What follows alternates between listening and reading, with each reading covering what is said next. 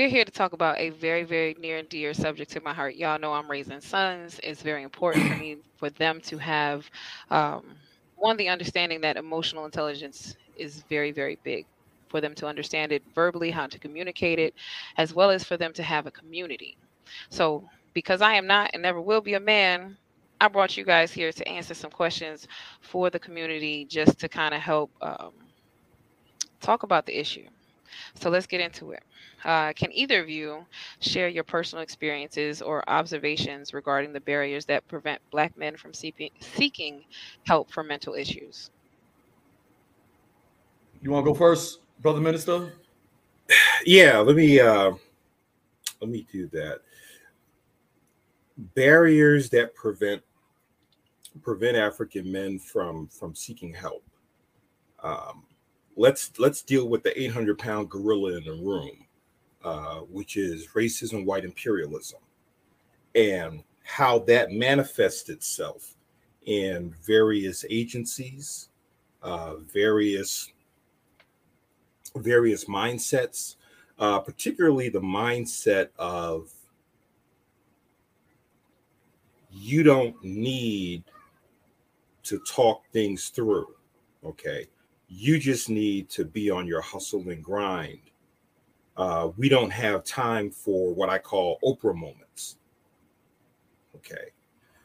And I think, I guess you could say that there's external and internal barriers. The internal barriers basically of not wanting to admit that you may be insufficient through no fault of your own, that you may be inadequate through no fault of your own, and always being measured by a standard from which you have been denied to achieve. So if nature built you to be this thing we call a man, but yet there are external forces that have prevented you, what I would call arrested development. Okay. But yet it demonizes you, vilifies you, and criminalizes you for not reaching it. Okay. That's where a lot of your quote unquote mental illness begins. And I always like to put things within context and not look at situations in a vacuum. Okay. So if we want to talk about mental health, mental illness for African men, what does that look like for African men having to navigate in an anti-African society, which is designed to prevent them from reaching their full potential as men?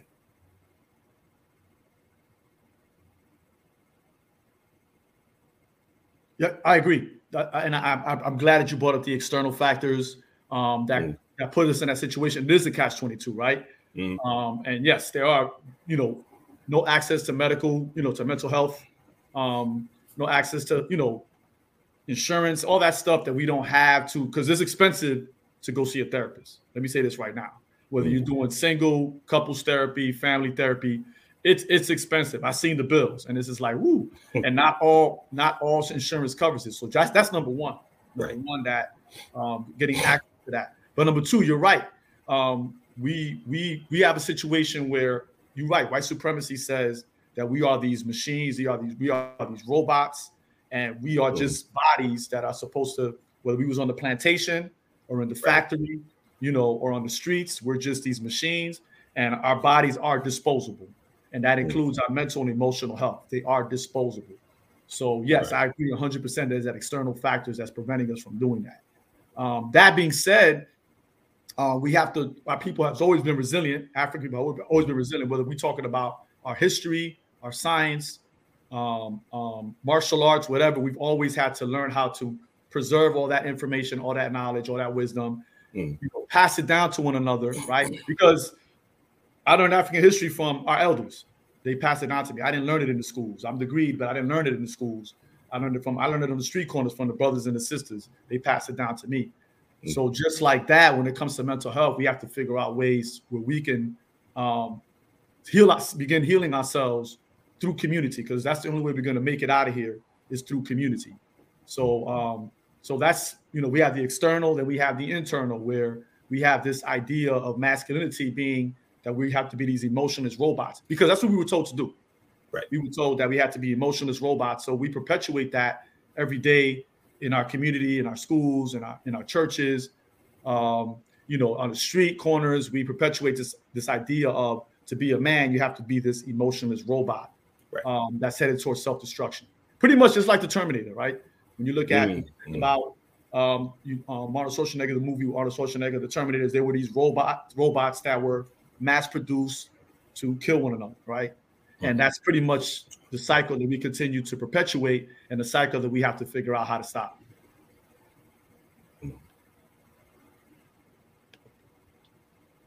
Does that answer your question? It's time to figure out how to stop it. And I heard, yeah, very much so. I heard both of you gentlemen talk about societal expectations, and a lot of those expectations start first at home. Not only those, but stereotypes.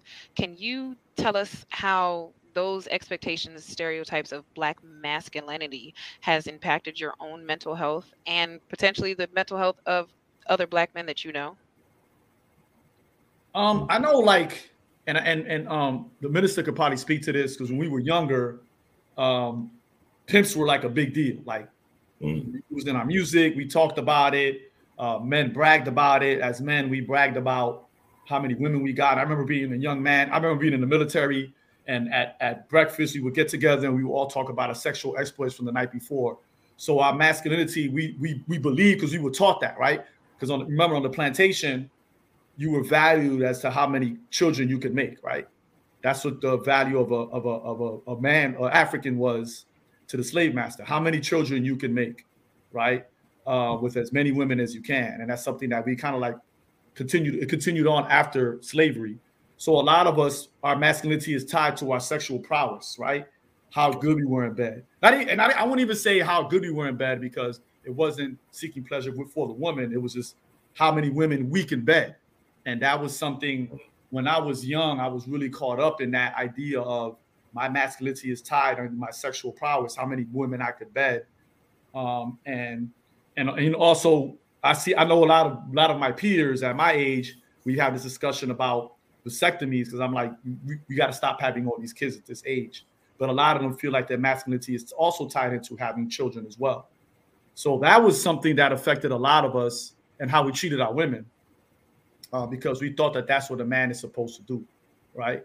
And also the idea, the capitalist idea, which is a Eurocentric idea, the capitalist idea which was fed into us, that we're also masculine by how much material wealth we accumulate, right? So what kind of car I drive, right? What kind of clothes I wear, what kind of sneakers that I have on, what kind of jewelry I have, chunk jewelry, right? We call it chunk jewelry. Those are all things that we were told we had to be men. And that's what we projected, that outside shell of what masculine is. So that was, for me growing up, that was my experience. And for me, well, here's what I found, is that a lot of our quote unquote rites of passage into manhood came through one of four vehicles. It came through Greek lettered organizations, gangs, military, sports. In my case, it was sports. Okay. The stereotype, particularly when you have African males who have earned scholarships, athletic scholarships to universities, particularly predominantly white universities. The minute you step on campus, you have already been branded as a jock, to the point where people will ask you not what is your major, but what sport do you play? And a lot of times, many of us who played football, the brothers will say, well, I'm here on a golf scholarship, or I'm on a swimming scholarship. Okay. And only when we may be in a classroom or some other academic setting where you get to see another side of us besides being gladiators on game day. Okay. So we had to overcome that stigma and that stereotype of just being jocks that were given, quote unquote, a free ride. Wow. I didn't know you played ball, Minister. Yeah. I didn't know that. And that goes back to what I was saying earlier. We're just bodies. We're disposable bodies, right? Right.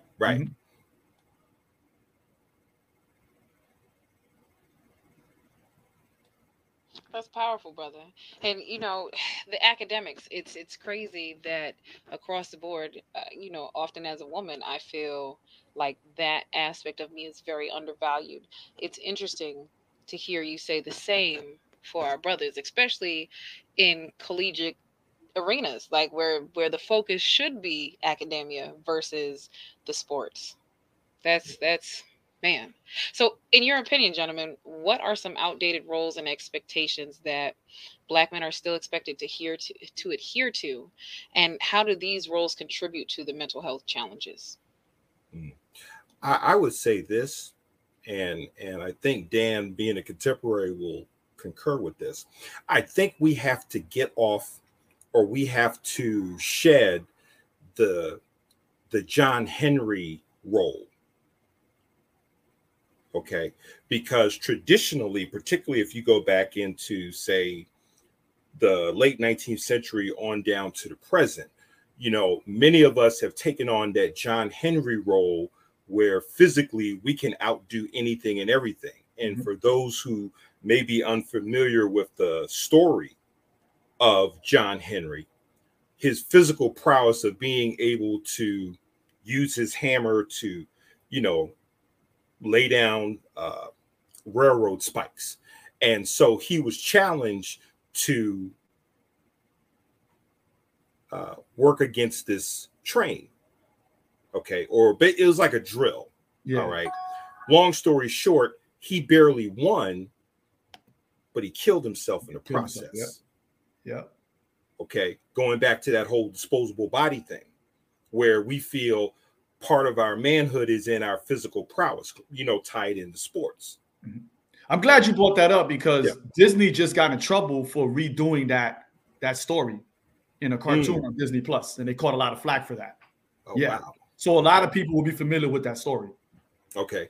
So I think for African men, if we can shed that John Henry mentality of thinking that our physical prowess, we can overcome anything and everything, including technology.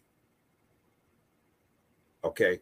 Which now is beginning to render our physical labor obsolete.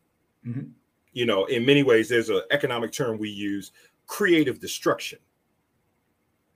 Because now technology, which renders our physical bodies obsolete, because if a machine can give us the same productivity as a human at a fraction of the cost and a lot less headaches that humans bring with them to the table. Okay. Now what do we do? All right. So I say get rid of that John Henry role, that John Henry mentality. And I agree. And there's this and I talk to a lot of brothers about this all the time. I mentor men that are, maybe 10 years younger than me. And we have this discussion about how there's this pressure for the accumulation of that material wealth, right? There's this, I have to get more debt. I have to do more of this. I have to make more money. I have to do more of this. And that's a big pressure that we also need to get rid of. This idea that we have to accumulate all this wealth and have all these things to make our families happy or make them comfortable, right? Food, clothing, and shelter, everybody needs that, right? So, and I'm not saying that a man shouldn't provide. We should. If we're going to raise a family, we should provide. But there's this pressure to be, bigger house, bigger cars, all of that. And that all ties into the John Henry idea, because I just work another job. And I'm guilty of that. I'm guilty of, well, you know what? I want my family to be super comfortable, so I'll work another job, because that doesn't, again, we don't get enough rest, right? Because we're human beings. We don't get enough rest. We spend less time with our families, right? That affects our mental and emotional health. And we don't do much self-care because of that, right? because we work ourselves to death. And John Henry worked himself to death, like literally worked himself to death in that story. And that is a metaphor for us as well, perfect metaphor, right? So I think that all ties into the physical part as well. Right. Oh, and one other thing that came up while you were talking, I think religion as well, and I'll explain. In the Old Testament, where it says a good man leaves an inheritance for his children's children. Okay. So that accumulation of material wealth now is that man thinking not just of the here and now, but now being pressured to think 2 to 3, maybe 5 generations beyond him, which puts even more pressure on him to saying, okay, if I can't feed my immediate family now, you know, I was listening to Dr. Miles Monroe, and he was saying how a good man should be able to the inheritance for his children's children, he should be able to leave that for 2 to 3 generations down the road right now, not when he makes his transition.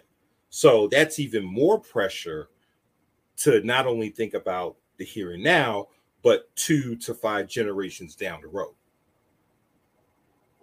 In the presence of superinflation and stagnating wages, you know, job discrimination, you know, high incarceration rates for African males, like we can go on and on. All of the external stuff on top of that, you know. Right.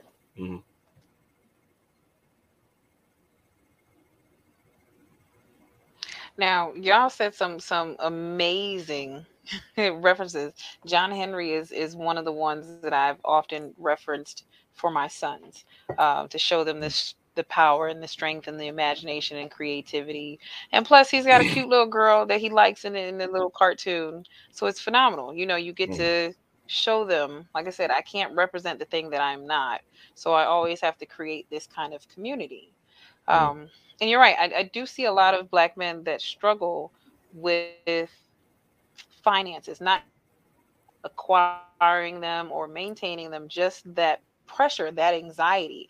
I actually know a gentleman that ended up getting hypertension because he was so stressed mentally, just piling this on himself, the bills, taking care of the wife, taking care of the family, not being emotional, not feeling pain, to where that when he went into the doctor's office, they immediately put him on blood medication drugs because they thought he was going to stroke out looking at his heart rate, but he had just been living like this for months and would have never known. So my question is, what steps can be taken to challenge and break down some of these outdated roles and expectations in order to promote healthier expressions of Black masculinity? I think Brother Minister said it first. I think we have to let go of some of these, you know, the John Henry. We gotta let go of, you know, wanting to accumulate all this wealth, all these material things. Excuse me, not wealth, because you should accumulate wealth, but not material. The thing is that we think wealth is material things. So we got to get out of this idea of accumulating all these material things. And the pressure to what we used to say back in the day, to keep up with the Joneses, right? You gotta let go of those things. But I think the one thing I learned at a very young age was I used to get these really bad migraines, and the doctors couldn't understand why I was getting these migraines. And I remember one year, for a New Year's resolution, I decided to get more sleep, and literally overnight, I stopped getting those migraines. So I learned very early that the first thing I need to do is make sure I get enough rest. Like not on Sundays when I'm not working, when we sleep in. I mean, every day I'm getting enough rest. You know, I think that's the first thing we need to do is getting enough rest. And I think the example you gave for Goddess with the brother, he just wasn't getting enough rest. Like that's probably the number one thing we should start doing, focusing on rest. There's a sister that does the NAT ministry. She talks about how, you know, it goes back to slavery, how we weren't allowed. We was working from sun up to sundown. Then we had to worry about our families, got very little sleep. So that's something that comes from that enslavement, right? Not getting enough rest. Matter of fact, what was it? Nas said, sleep is the cousin of death. Like, what are you talking about? You need to get rest. So I think the first thing I'm going to say is get rest, however that looks like to you. And to add on to that, it's interesting because Dick Gregory always said that the number one cause of death in America is sleep deprivation. Yes. Okay. And to add on to that, not only getting proper rest, but also what are we ingesting? Yep. Okay. Do we have, I remember the founder of Move, John Africa, he said, if you want to find the best food, go shop where the white people shop. Now, I thought that was funny when I first heard it, but what he was saying is that do we have access to quality food and water? Okay. How much water, pure water, are we ingesting on a daily basis that, flushes out our system? All right. How much exercise? And when I mean exercise, not just walking. As we get older, one of the things I'm learning is that we need to be engaged more in strength training for a number of reasons. One reason in particular, when you talk about your testosterone level, okay, testosterone affects three main things. It affects your lean muscle mass, it affects your libido, and it affects your mood. Okay, so they always talk about as you get older, it gradually declines. So what are we doing to make sure that we keep our testosterone levels at a high rate?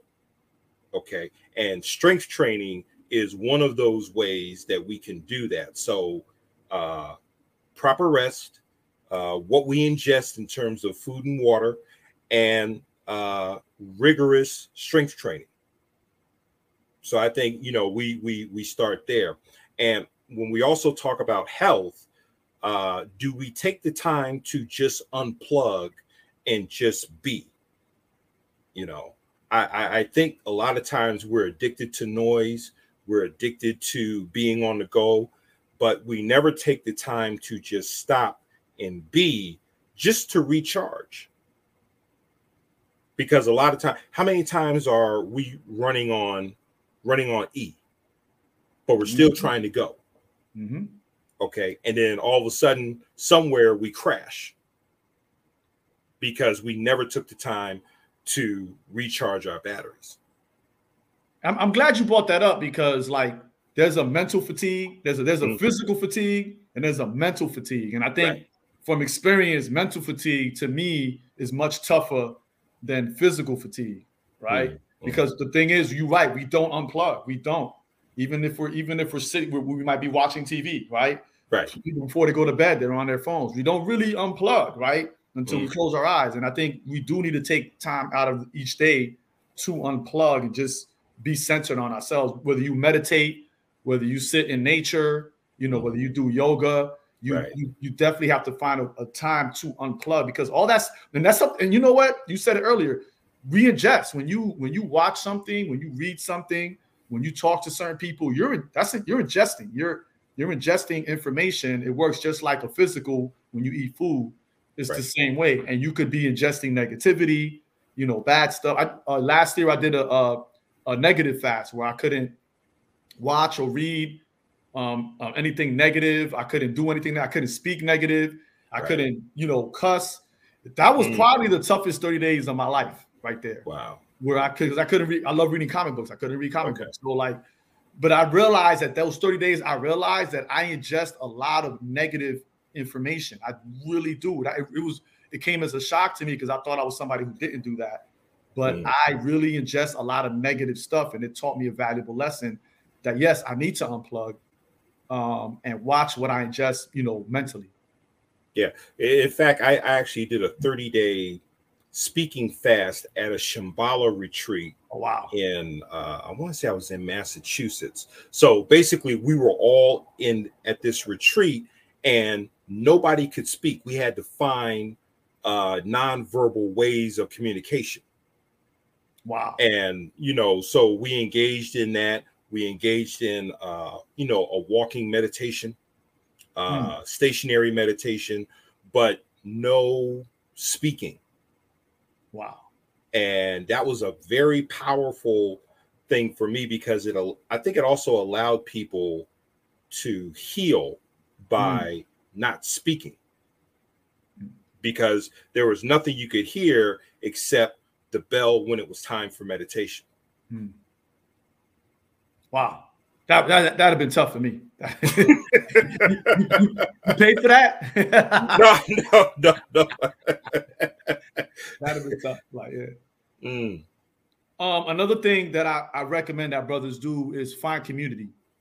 Because I think a lot of times we feel like we're alone. Right. And for me, from my experience, finding community, that's how I met Sekou, brother Sekou.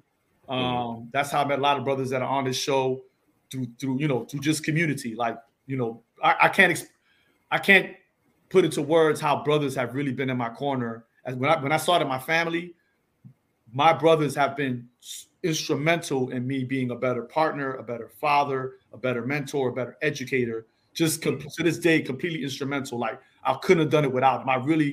I would have to write a book to thank everybody that's been in my life, that's been in my corner. Shout out to the Varners, first of all. And the late great brother George. Like, they were in my corner, they supported me, they lifted me. When I needed to talk to someone, they were there for me at a moment's notice. And I think that was crucial in my growth and development, and really in my mental health. It was really crucial, because the moments when I felt like I was going to break, they were there for me to uplift me. So finding community is crucial. And we have to learn how to get out of just talking about sports and women. It has to be about other deeper issues. We have to really talk about that. So finding community is, and you have to find it. You really do. But they're out there. They really are out there. So that's probably the biggest. If I walk away with anything today, is that, to find community. And you may find different quote unquote tribes and clans for different aspects of your life. So like where I'm at here, there's a group called Community Fathers. Cool. And it was created by an elder, Walter Simpkins, who is now an emeritus. But he created because he saw the need to help fathers who were wrestling with reentry after incarceration, navigating the child support system, finding work, all of these things, and really just creating a place where men can feel emotionally safe, and knowing that they have a sounding board to say, here's what I'm faced with. What can I do about this particular situation? And so it's not just, just having one group, there's multiple things that you can tap into. And especially for the younger men, I think this is the thing that I think is really missing. I always feel that every man should have an elder or an OG that's 2 generations older than him. Okay. I agree. Because I think what's happened is that somewhere along the way, we've been disconnected from elders. Okay. And it's to the point where, and I think I said this in another show, where now you've eliminated the OGs and replaced them with IG. Okay. So now you've got a generation who thinks that artificial intelligence is the new OG, but Google, Instagram, etc. can't give you the wisdom that an OG can give you, because there's certain things that an OG has lived through that artificial intelligence will never experience. I agree. And I want to go back, because we talked about this in the previous podcast episode. We talked about the effects of crack cocaine on our community and how it disintegrated our community, right? Where I remember a time when, the elders would be like, hey, what you doing over here? I'm gonna tell your mom, right? I'm gonna call your mom, or I'll discipline you, or your mother heard about what you did. And then when crack cocaine came through, it really destroyed that, where a lot of our elders became afraid of the young people. And then the young people saw the elders as outdated. So we have to it's a two-way street. Elders have to be present, and then the young people have to seek us out. Well, I'm not an elder yet, but we have to seek the elders out. So that's what needs to work. And I really, again, if you seek, you'll find them. And like they say, the student will show up, right? So I think because of that disintegration, a lot of us still have that fear of walking up to one another and talking to one another, just having a conversation. Right. And as far as the elders go, one of the things that I heard Dr. Miles Monroe say is, don't be a generational thief. And what I mean by that is, whatever knowledge, wisdom, and understanding you possess, don't just keep it to yourself. That is to be bequeathed to those future generations, so that way you can shorten their learning curve, and so they can avoid the pitfalls that we experience. Yeah, I agree 100%. Yeah, I agree 100%. Yeah, that's our job. We got to share that information. We have to pass. We definitely got to pass it on, because there's a lot of stuff that we lost. Especially during COVID, we lost a lot of elders during COVID. So I agree 100%. We got to definitely pass that on. And like I said, whether it's oral or whether we, write books, I've always talked about immortality being putting your experience in a book, so someone, 75 to 100 years from now can benefit from the wisdom that you passed on. I used to tell my nephew this. I said, look, I can teach you about the past, but you have to teach me about the future. Indeed. Okay. So I can advise you and give you information that is relevant to you. I think sometimes we make the mistake of passing information on that may have worked for us, but is obsolete and irrelevant to what their situation is. So we always have to be mindful that what we give the youth is relevant to their situation today. No, I agree, because I know a lot of people come to me for dating advice, and I'm like, dude, I was dating in the 90s. Like I don't think I could give you any information. I was dating I would love to help you out, but I was dating in the 90s. It was a totally different time, But I do want to say, you said something about writing. I'm mad that I learned this late, but journaling has helped me out tremendously. And I think the best part of journaling is that I can go back a couple years and I can read what I was talking about that particular day. And I'm like, oh, wow, I was really tripping, or, oh, I didn't see it this way. And, hindsight is 2020. So but it really helped me with my growth and development. It really helped me formulate my thoughts, really helped me push through the emotional spectrum. I was able to really, I'm upset today, but then later on, I might just be disappointed in myself. And later on, I might be embarrassed, but I'm able to walk through those emotions and how I feel about certain things. So journaling has been tremendous in my healing journey.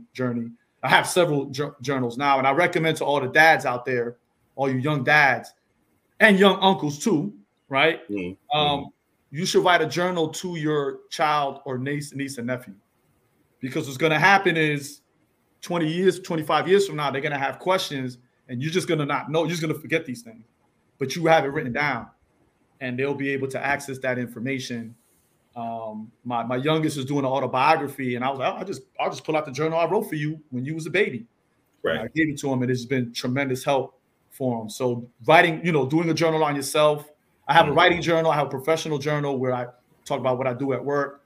Right. And then I have one. I'm doing another one for my youngest son now. He's about to graduate, so I'm doing one for him to give to him when he graduates. So, that's just journaling has just been tremendous help. It's helped me really with my mental health and all of that stuff. So, yeah, cause it reminds me of what Chuck D said in Welcome to the Terror Dome. When he says, when I get mad, I put it down on a pad, give you something that you never had. Yeah. Yep. So, so journaling is really a constructive outlet for whatever rage or whatever emotion you have, now that you articulate it through writing or even through sketching. Yes. Okay. Which has become another form. I think it's still called art therapy. Okay. Where now you can express yourselves, whether it's through the written word or whether it's through some art medium. Okay. So I think it helps us and behooves us to find constructive outlets to express whatever it is that we're feeling or whatever it is inside us that we feel the need to get out. And then that ties into what we talked about before in another podcast, avoiding self-medication, because journaling has helped me avoid self-medication, because a lot of us self-medicate. A lot of us ingest drugs and alcohol, to forget the things that we're going through. And I think journaling kind of like circumvents that. So, but we have to avoid self-medication as well, like, because that's for men our age especially, it's been a big problem. Yeah, it's like that old Mobb Deep song, "Drink Away the Pain." So it's like, okay, do we want you to write about drinking away the pain, or do we want to see you with some Hennessy really drinking it, trying to drink it away? Okay, so that's why I said, finding things that are constructive and productive to get whatever whatever that rage or whatever that intense emotion is out of you, because it could lead you into discovering another aspect of who you are as a man. Facts. Or rediscovering something you did when you were young that you stopped. Ooh, right. That's so dope, gentlemen. I love what y'all said, because as a grown woman, that's where I'm at now. As my children are spending more time with their father and learning more about that side of their family, that is one thing that I look to my children, right? Because they give me back pieces of myself. So I look at my sons and see how they're phenomenal little artists. And sure, they get some of that from their dad, but that means they also get some of that from me. So that means I have to tap into that to continue to express myself and grow deeper into who I really and truly am. So again, I always love making the contingencies between how men and women are so similar, even though the output is different. You as a man may take journaling and learn something totally different. I've done the same thing that you're talking about with my sons. When they were in utero, I created email addresses for the two of them. Now they're both talking to me from those email accounts. It's kind of trippy.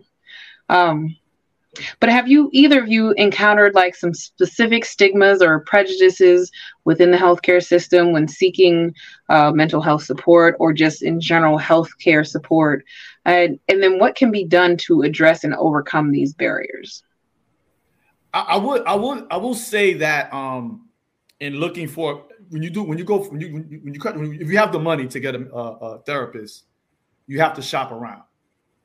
And I think what happens oftentimes is that even though it's all documented and there's studies that prove it, and everybody from politicians to lay leaders to mental health therapists have talked about it, you have the therapist has taken into account that you are Black and that there is an oppressive system that is on your neck.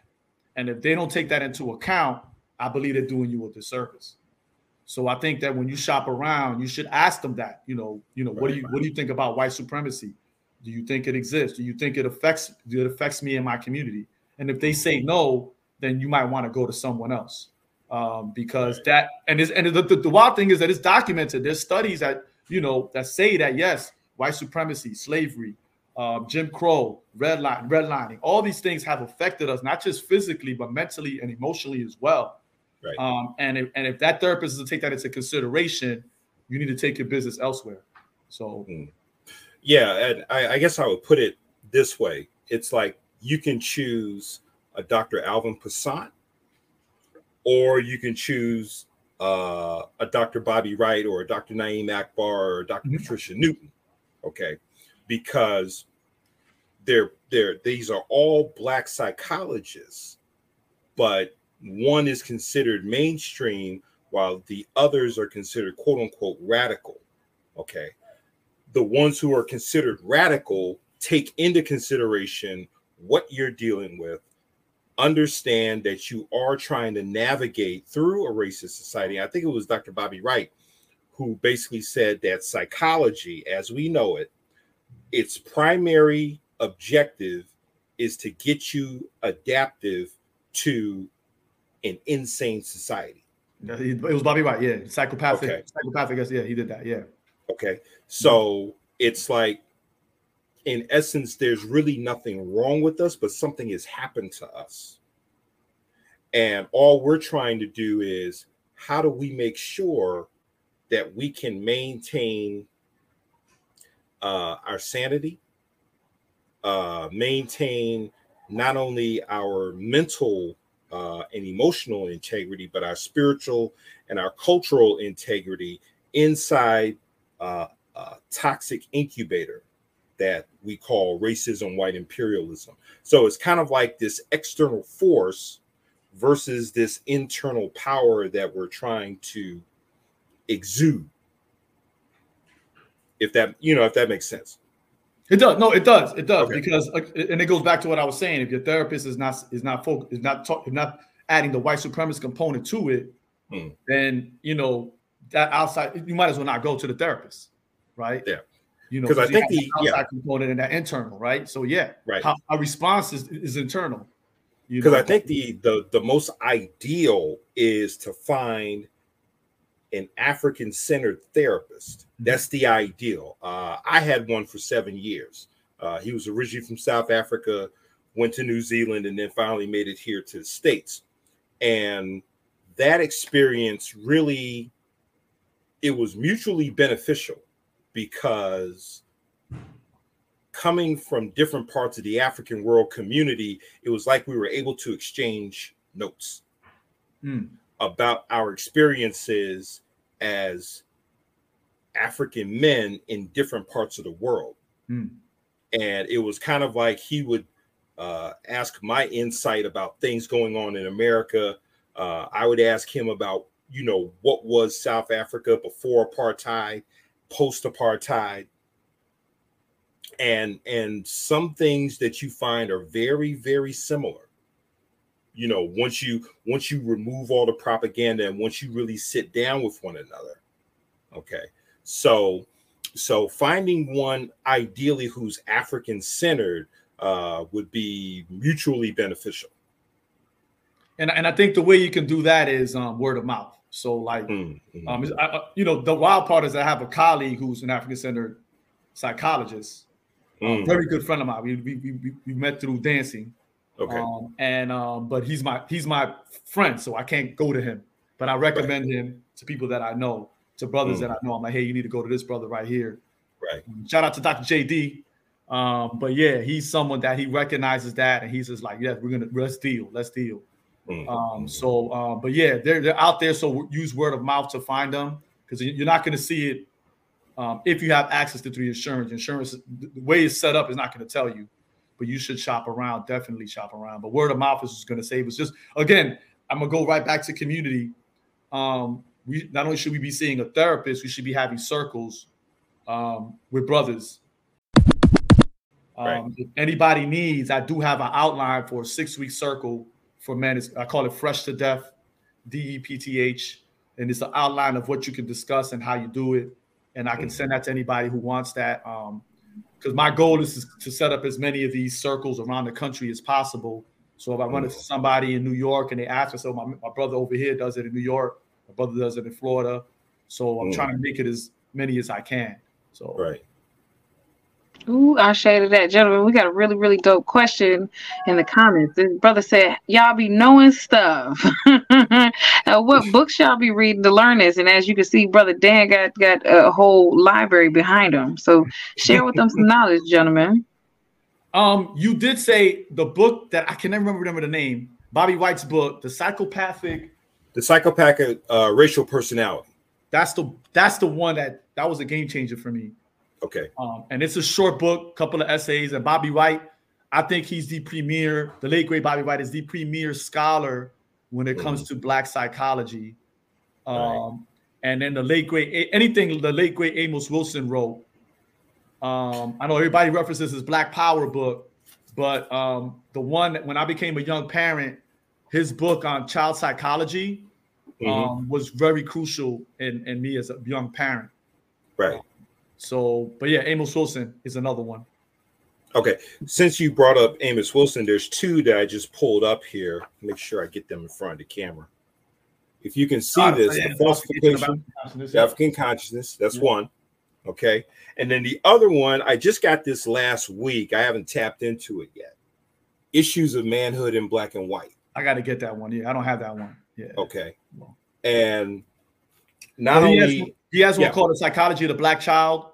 Every Black parent should get that one, The Psychology of the Black Child. That's the one. Right. And the other one I think he wrote is Awakening the Genius. Oh, yes. The Black Child. Okay. Someone stole that from me. Yeah. Yeah. Okay. That's my favorite book, Naturally Awakening the Genius in Black Children. Right. And then for those who may be familiar with Dr. Naeem Akbar, Chains and Images of Psychological Slavery. Yep. And then Breaking the Chains and Images of Psychological Slavery. And Visions for Black Men and Community of Self. Those four. And okay. Yeah, and Dr. Naeem Akbar travels the country. He still lectures. So if he shows up in your town, highly recommend that you go. He's very personable. He'll eat dinner with you. Really great brother who put in a lot of work and amazing. Just But Dr. Naeem Akbar. Okay. And then for those who are familiar with two ancestors, one, Dr. Frances Cress Welsing. Yes. And her work, the ISIS Papers. And then her protege, Dr. Patricia Newton, who became an ancestor a couple of years ago. I think she was working on a book. She was based out of, I want to say, Baltimore. If you were to study those two women and dealing with, now they dealt in psychiatry, which meant that they also had they were also licensed to offer medication if necessary. Okay, so they dealt with psychology and psychiatry from an African-centered perspective. So I would definitely recommend those two ancestors. Super dope. You know, I'm always about giving the gift of knowledge, and I love that you gentlemen are so well read. How can we engage the older generations? Dan, you say you're not an elder, but you're on your way, and that's not a bad thing. You know what I'm saying? You closer to being an elder than you think. You an uncle. I guess that's the how the lineage goes, right? You go mom, dad, auntie, uncle, elder. So as an uncle, how can we scaffold? I feel like this is a very important time for our age group to reach kind of between both worlds, right? There's A, B, C, we're at B, right? We can reach back to the youth, those that are younger than us, but still kind of connect with the older generation because they understand us a little bit better. So how can we begin to engage those older generations in conversations about mental health to bridge those gaps between that mentality and the new school perspective to create a more inclusive, understanding environment? I'm gonna just say that, and I just moved it. We just bought a new house. I moved into a new community, and in this community, a lot of my neighbors are older, and you know, my mother taught me, because my mother's 72. She's gonna be 72 this year, and she goes for these long 5 to 7 mile walks. She's been doing it all her life. So, and she taught me that you walk in your community and you get to know people. Just get to know people. And it's funny because I missed that last podcast. I was on the phone with my mom. She was going on her walk because it was too warm. She went later, and all the dogs in the neighborhood were like following. They were like walking with her because they know her, right? So she taught me very young that you should talk to your elders. So like as soon as I pulled up here, I'm working. You know, I'm all dirty. I saw my neighbors. Hey, how y'all doing? Introduce myself. Found out they were older, and just consistently go check on them. I go check on, I have elders that I've known, and I just go check on them. I just go visit them. I bring my young people with me, whether they're my capoeira students or my mentees. I bring them with me so they can meet them and they can talk. And it's funny because they end up becoming better friends than I do. They be I went to visit them the other day. So I think it's very simple. Just go where they at. And if you're an elder or OG, you make sure that you're present. So I know as an OG, I'm known, when I was in Virginia here, I was known for always showing up. I'm always showing up. I always want to share. And because I want to lead by example. So if you always show up and you're present, you can make those connections. So go visit your elders, go check on them, go see how they're doing. And it's I love it because they drop nuggets of wisdom, just little nuggets here and there, just like they do in the movies. You know, in the movies, you go to movies and the old kung fu martial artists are dropping nuggets. It's the same way. They do the same thing. They drop nuggets, and you have to digest them, and it'll come to you later on. So that simple thing of just meeting up with them, talking to them, asking questions, helping them out, helping them with their groceries goes a long way. And I think a lot of times how you conduct yourself, you can attract elders to you. Okay. I've known that that's been the case with me, where an elder will just show up out of nowhere, where I'm just going about, doing my thing, and whatever it is that I'm doing, it sparks something in that elder to want to come talk to me. Okay. So sometimes how you carry yourself, you don't even have to go looking for elders. They'll come to you because there's something that you're doing that they're impressed with, and they want to share something with you. And I just want to say that shout out to Sekou, because I remember when I was in God, I can't believe I forgot. When I was in the Imani Foundation, they taught me that I have to bow to my elders. So that's a habit that I always have. I always tap my hand and I bow to my elders, no matter where they are. And they always point out, they'd be like, "You're always bowing. You're always bowing." And I'm like, "You always bow before you hug me." I was like, "Yeah, that's the African tradition. I'm supposed to bow to you because you guys have been through a lot, and I have to honor you for that. Especially, if you lived in the United States, you've been through way more than we had. So I have to honor and respect you. So I bow to you." And you're right. They noticed that, how I carry myself. You're right. And that is true indeed across the board. As somebody said it earlier, when the student is ready, the teacher will appear. So if you are acting as if you are ready to be taught by an elder, you're right. It's very, they'll just show up. It'll be a happenstance, but nothing happens by chance. Are there any specific cultural or spiritual practices within the Black community that can be utilized to promote mental well-being and resilience among Black men? One thing I do with my students, unfortunately, a lot of my students experience gun violence. They lose a lot of family members and close comrades to gun violence. So I teach a lot of them how to pour libations. And a lot of times, like, I'll have them come to me and they'll say, "Hey, Mr. Rodriguez, I'll talk to you for that." I'm like, "Yeah, what's up? So-and-so passed, can we go pour libations?" And I'm like, "Oh, wow." And we'll go outside and get to this tree and we'll pour libations. And sometimes they'll just see me doing it. When I remember somebody, an ancestor that I just forgot, and I remember them, and I'll go pour libations. So that's a practice that I want to teach them, those traditions, right, to commemorate those that have been here before. And then I also get on them about, especially the knuckleheads, I get on them about, well, my cousin got murdered and and I want to do this. And I'm like, well, I think you would honor his transition if you stay here, put in work, and uplift your community. Like that's how you honor their memory. So that ritual is the first step in honoring their memory. And then we can figure out what we need to do to make sure that we continue to honor their memory in a positive fashion that positively impacts our community. So that's one ritual that I do all the time. And I think another that comes from the various orishas is building an altar. Having an altar and having your own council of ancestors. So I give you an example.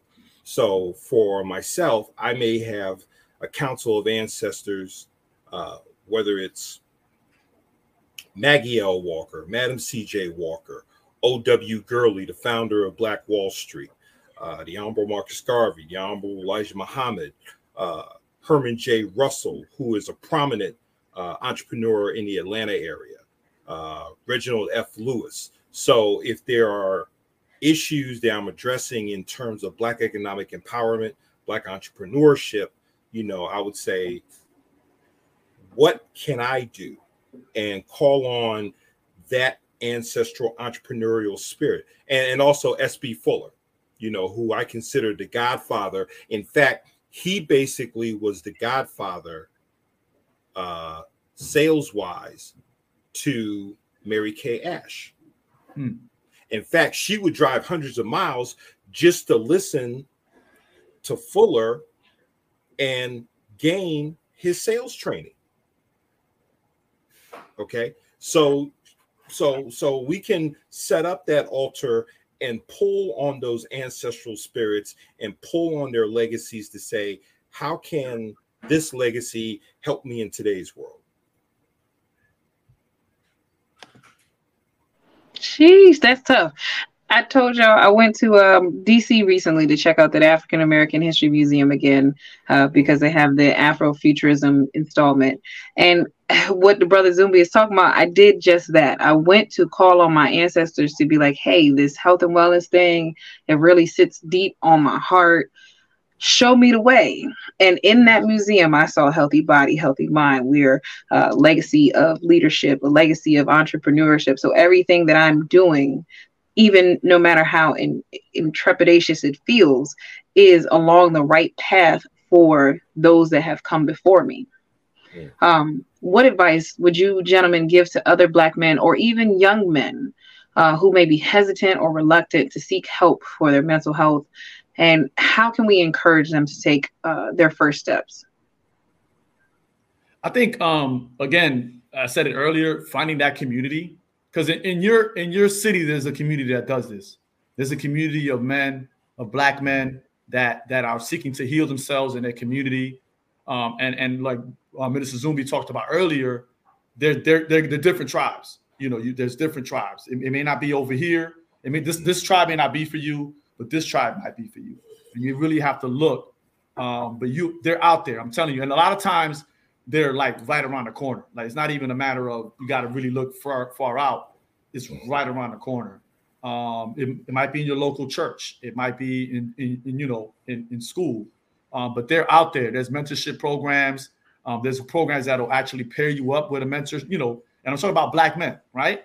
I see it all the time. So but one thing I've learned is that I've had young men come to me and ask me to be their mentor, and you just have to ask, and you'd be surprised who would be honored to be your mentor, who would be honored, who would love to mentor you, who would love to help you. So you just have to ask, and you'd be surprised who will be there for you.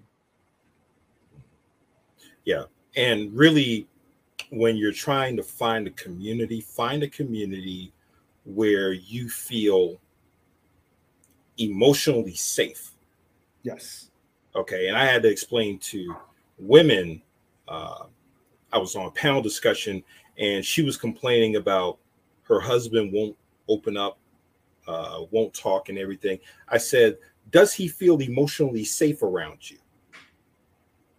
Okay, because for a lot of brothers, they feel that there's nowhere on this planet where they feel emotionally safe. Yep. So they have to play everything close to the vest. Okay, so finding a place where you feel emotionally safe to, as they say in church, lay your burden down. Okay, I agree. That's a very good question. Very, very good question.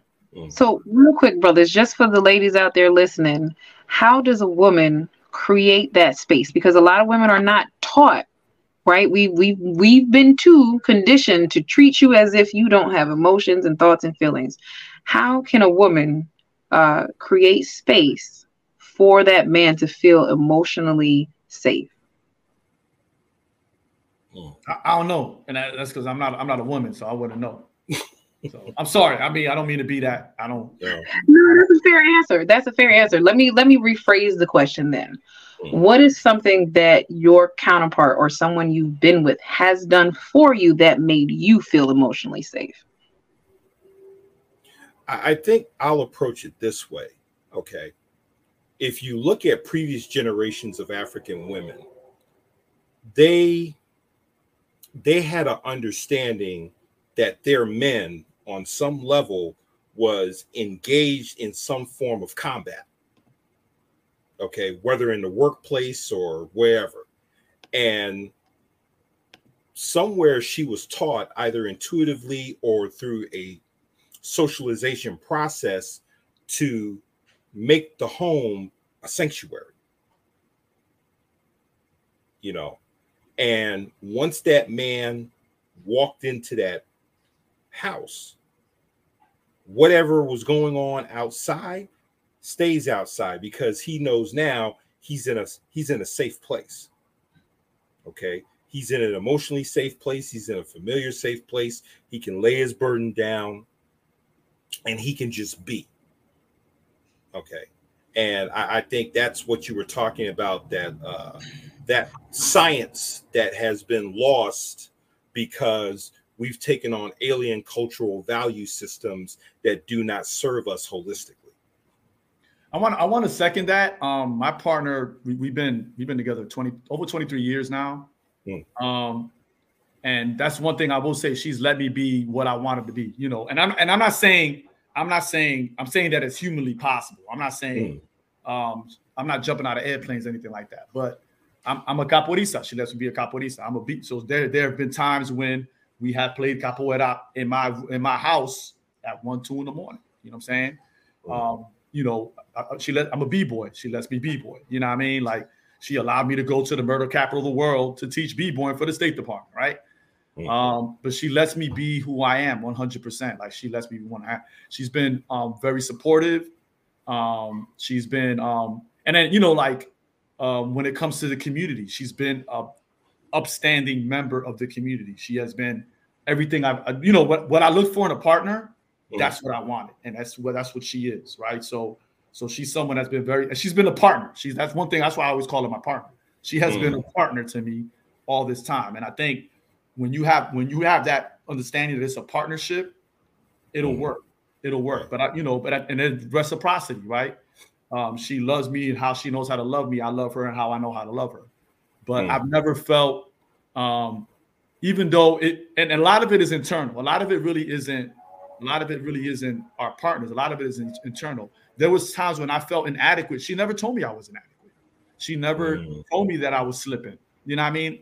It was something in the back of my mind that said, well, my family doesn't have this, so I have to get another job, you know? And she's like, she never told me I had to do that. She never threw it in my face. So that she's always made me feel I feel like a man around her. And I'm not saying, and I want to be careful when I say that, because I feel like you should always feel that way in any room you step in, or try to. And I don't think, and I know that we shouldn't consistently depend on outside validation, but outside validation is important. But she's never made me feel inadequate, even when I was wrong, right? And she's never made me feel less than. So that, you know, just a second off of what you said, Brother Minister. But that's what I can say. I can say to that. I can speak to that. She's never made me feel some type of way, right? Okay. She lets me know, yo, you're a great dad. You're a great human being. You're a great person. You're an asset to this community. And she supports that in me, and vice versa. I'll do the same to her. So I hope that kind of answers your question. Fit Goddess, like, I can speak to that. Yeah, I think it's very important. I think the term is, and to sum it up, what Dan was saying, do we speak life into our men? Okay.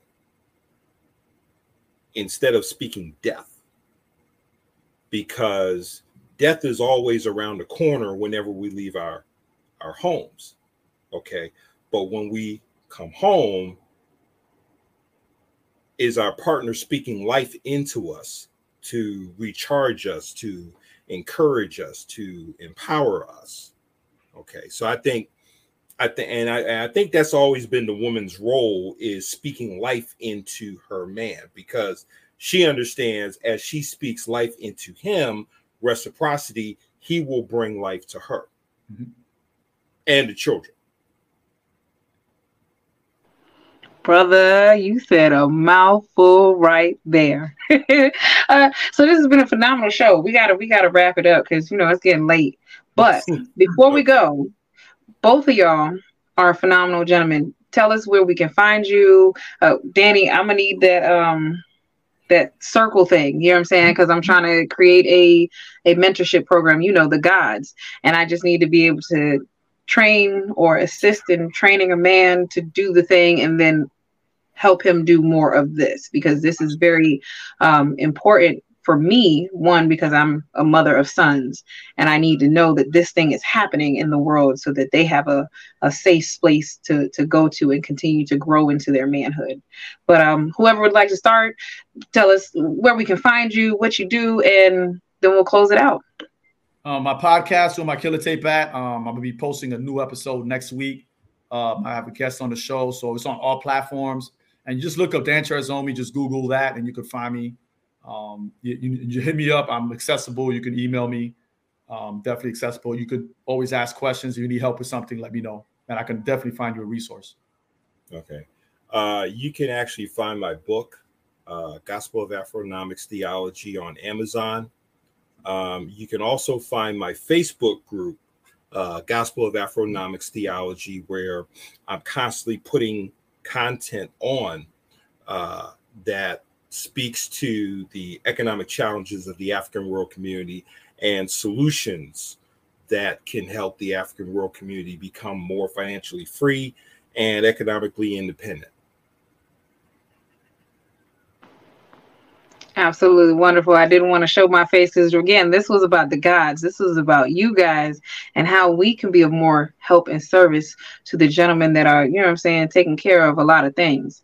So to all those out there on YouTube, thank you for joining us on this insightful exploration of Black masculinity and mental health.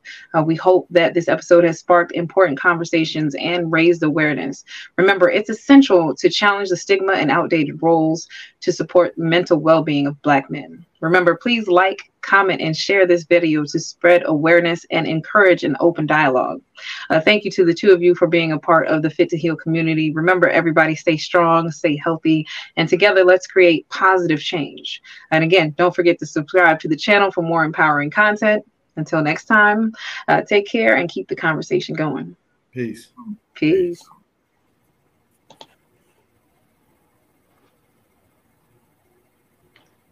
And